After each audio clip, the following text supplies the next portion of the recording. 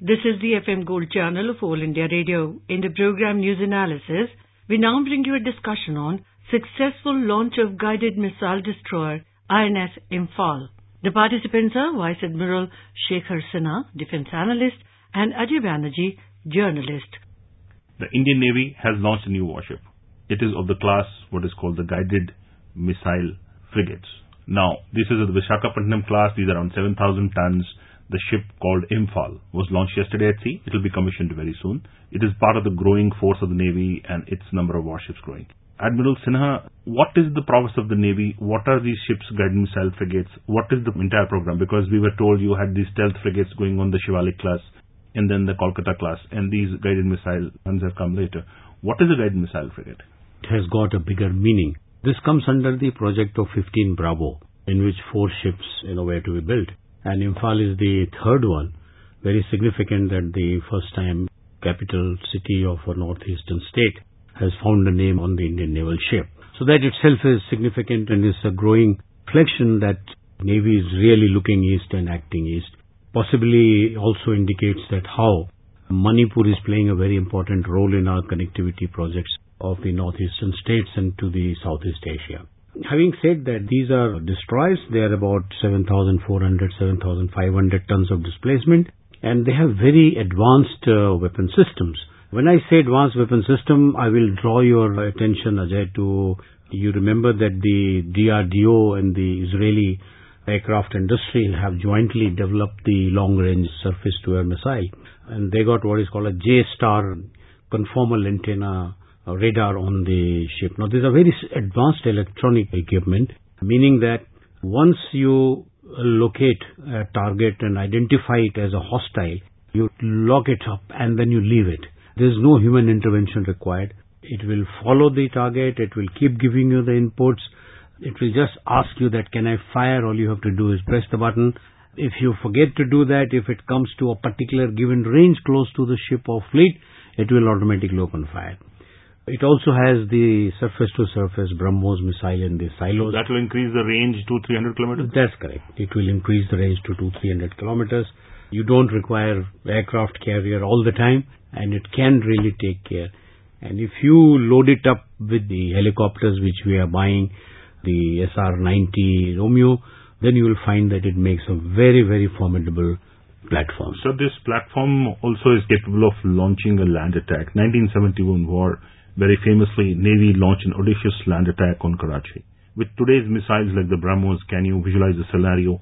What can happen in such a land attack is launched on any target across the world? It can be very devastating for the country on which it is being launched. Because, as you know, the BrahMos is jointly developed by Russia and India. Range is roughly 290 kilometers. And the beauty or the devastation part of this missile is that in the final phases it goes supersonic. Accuracy is extremely high. The circular air position is within a few single-digit meters. Therefore, it becomes very difficult for it to be tracked. Anything moving at supersonic speed at the sea level, tracking for any radar is going to be near impossible. And obviously, if you can't track it, then you can't shoot it down. Do the other platforms like the Shivalik class frigates or the Kolkata class, do they also have similar weaponry and equipment and radars? Radars, no. It's not exactly. This is the most advanced radar, the J-Star that we are having.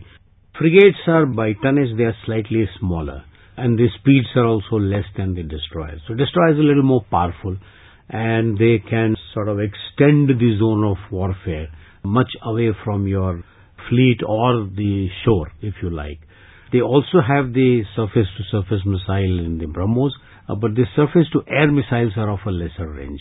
They also have anti-submarine capability, but the destroyers have little more potent systems fitted in them. So why this classification? Please explain to our listeners in layman terms.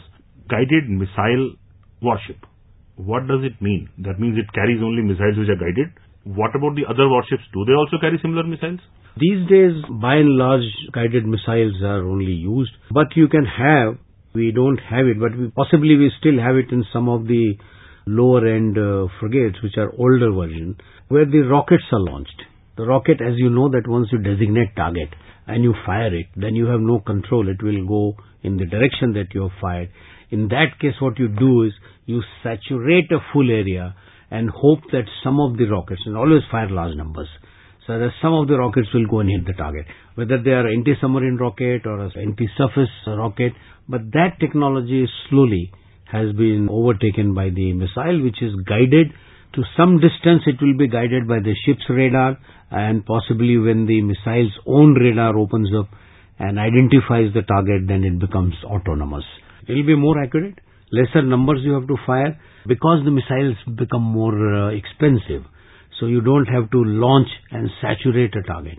One or two will do the damage which the unguided missiles will do. Admiral Sinha, what is the status of the Navy's newer warships in numbers and in potencies?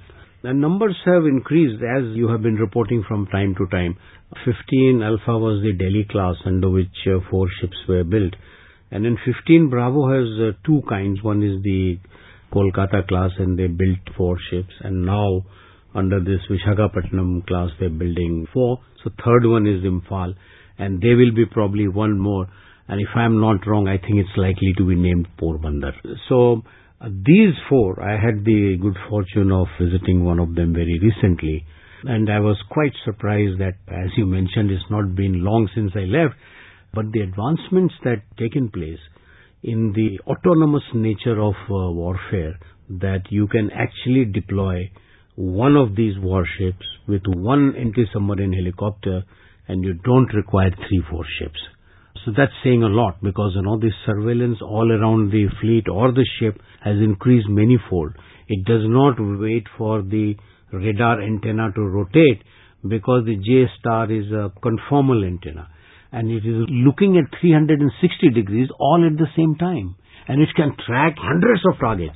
So I think that we are looking at more and more autonomous warfare from the ship type of platform. So such a platform like the new one launched, Imphal, what is the percentage of localization of equipment? Like the engines I learned which are still imported, the radar you said is being made by the Israelis. The entire hull and the other machinery, I think the component is ours. What is the percentage of component in, say, the float component, means the ship, and the fighting component? To my mind, the float component, firefighting, engineering, etc., the piping and hydraulics, they are completely Indian. Now, I will tell you the import content part. Firstly, we have joint development equipment on board. So we have percentage in each one which is being built here.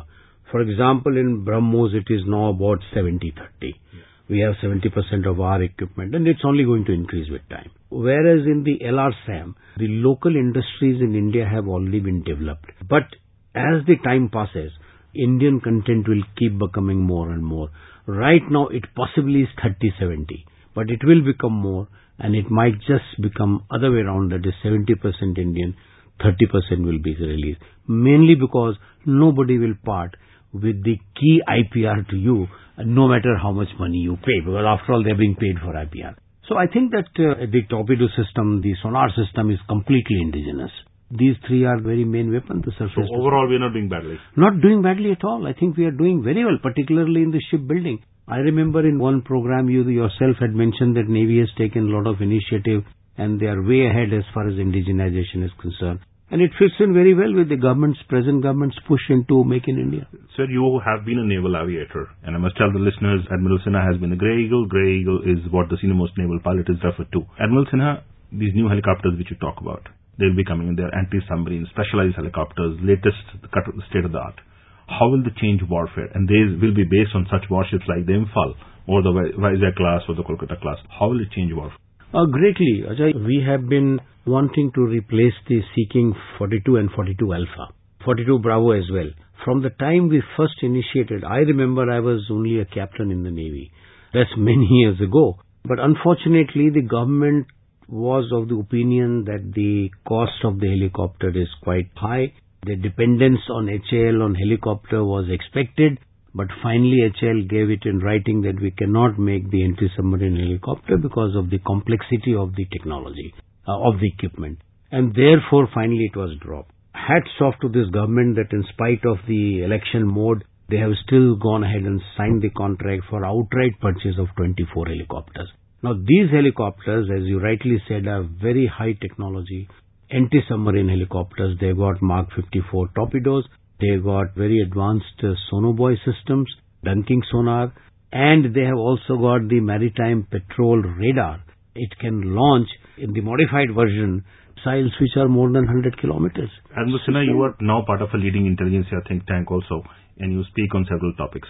So, in the past, what I have noticed that we have been conducting submarine hunting exercises with various countries. The latest one, the Australians in the Bay of Bengal, which we did off the coast of Visakhapatnam, such an exercise to hunt submarines. Is our focus hunting submarines because of our neighbor sending its submarines? By neighbor, I mean China sending its increased number of submarines in the Indian Ocean. Broadly, I will say that our exercises are not something new. For example, the exercise with France, which is called the Varuna exercise, this will be the 17th edition, and it's already 19 years. There was no sign of China at all. But it is true that as the time has passed, the scope and complexity of all these exercises has become much wider. And one of the reasons is that the submarines which are transiting through our choke points, some of them, our country, our neighborhood, they don't declare the presence. And therefore, we do not know the intention. The moment you have opacity in the awareness of the presence of these warships and the submarines, then it leaves a suspicion in your mind as to what is the intention. Why isn't he telling us? Because we declare our positions most of the time. So do the other democratic country. For example, you mentioned Australia, then France, and America, Japan. And therefore, even the Varuna exercise, you will find the complexity is increasing because we want interoperable platforms.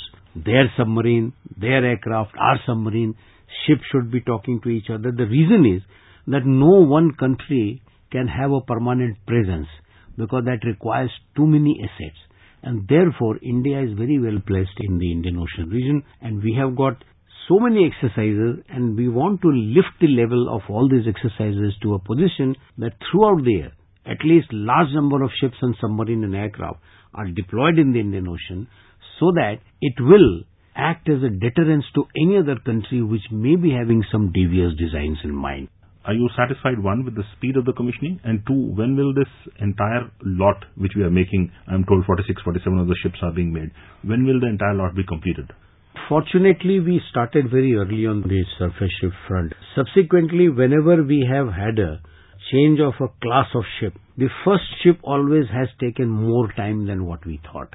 So as a result, if you don't replace the ships or if you don't do midlife upgrade at the correct time, then it becomes a backlog. And more electronic equipment will, head for obsolescence. So on that account, we were little unhappy. But now I think they have really caught up. MDL is one which has by and large delivered the ships in time, submarines in time, except for Scorpion because there were legal issues, there were contractual issues with France, with the CNS company. These 46 ships, they follow a pattern. We have something called a long-term integrated perspective plan. And that tells you, in a window of 15 years, what is the environment going to be, what are the likely threats, and where should India stand in the Indian Ocean region. I can safely say that if we continue with this progress and continue to replace and upgrade the ships and submarine and aircraft which are here, in that case, we are well placed to be a net security provider. Sir, briefly, Imphal, first time capital of a non-coastal state gets named. Now, there will be expectedly in clamor from other non-coastal states to have warships named from their state. How do you see this panning out, very briefly? The reason is that there is a guideline in which the ships are to be named in a particular manner. We don't name ships on any individual's name, unlike the Americans. So here, it's a very good thing, and I think it reflects the government's policy of Act East. Thank you, Admiral Sinha, for speaking to us. Thank you very much. You were listening to a discussion on successful launch of guided missile destroyer INS Imphal. The participants were Vice Admiral Shekhar Sinha, Defence Analyst, and Ajay Banerjee, Journalist. This program was produced and presented by the News Services Division of All India Radio. This program is also available on our website, newsonair.nic.in. You may email your opinion about this program at airnsdtalks@gmail.com.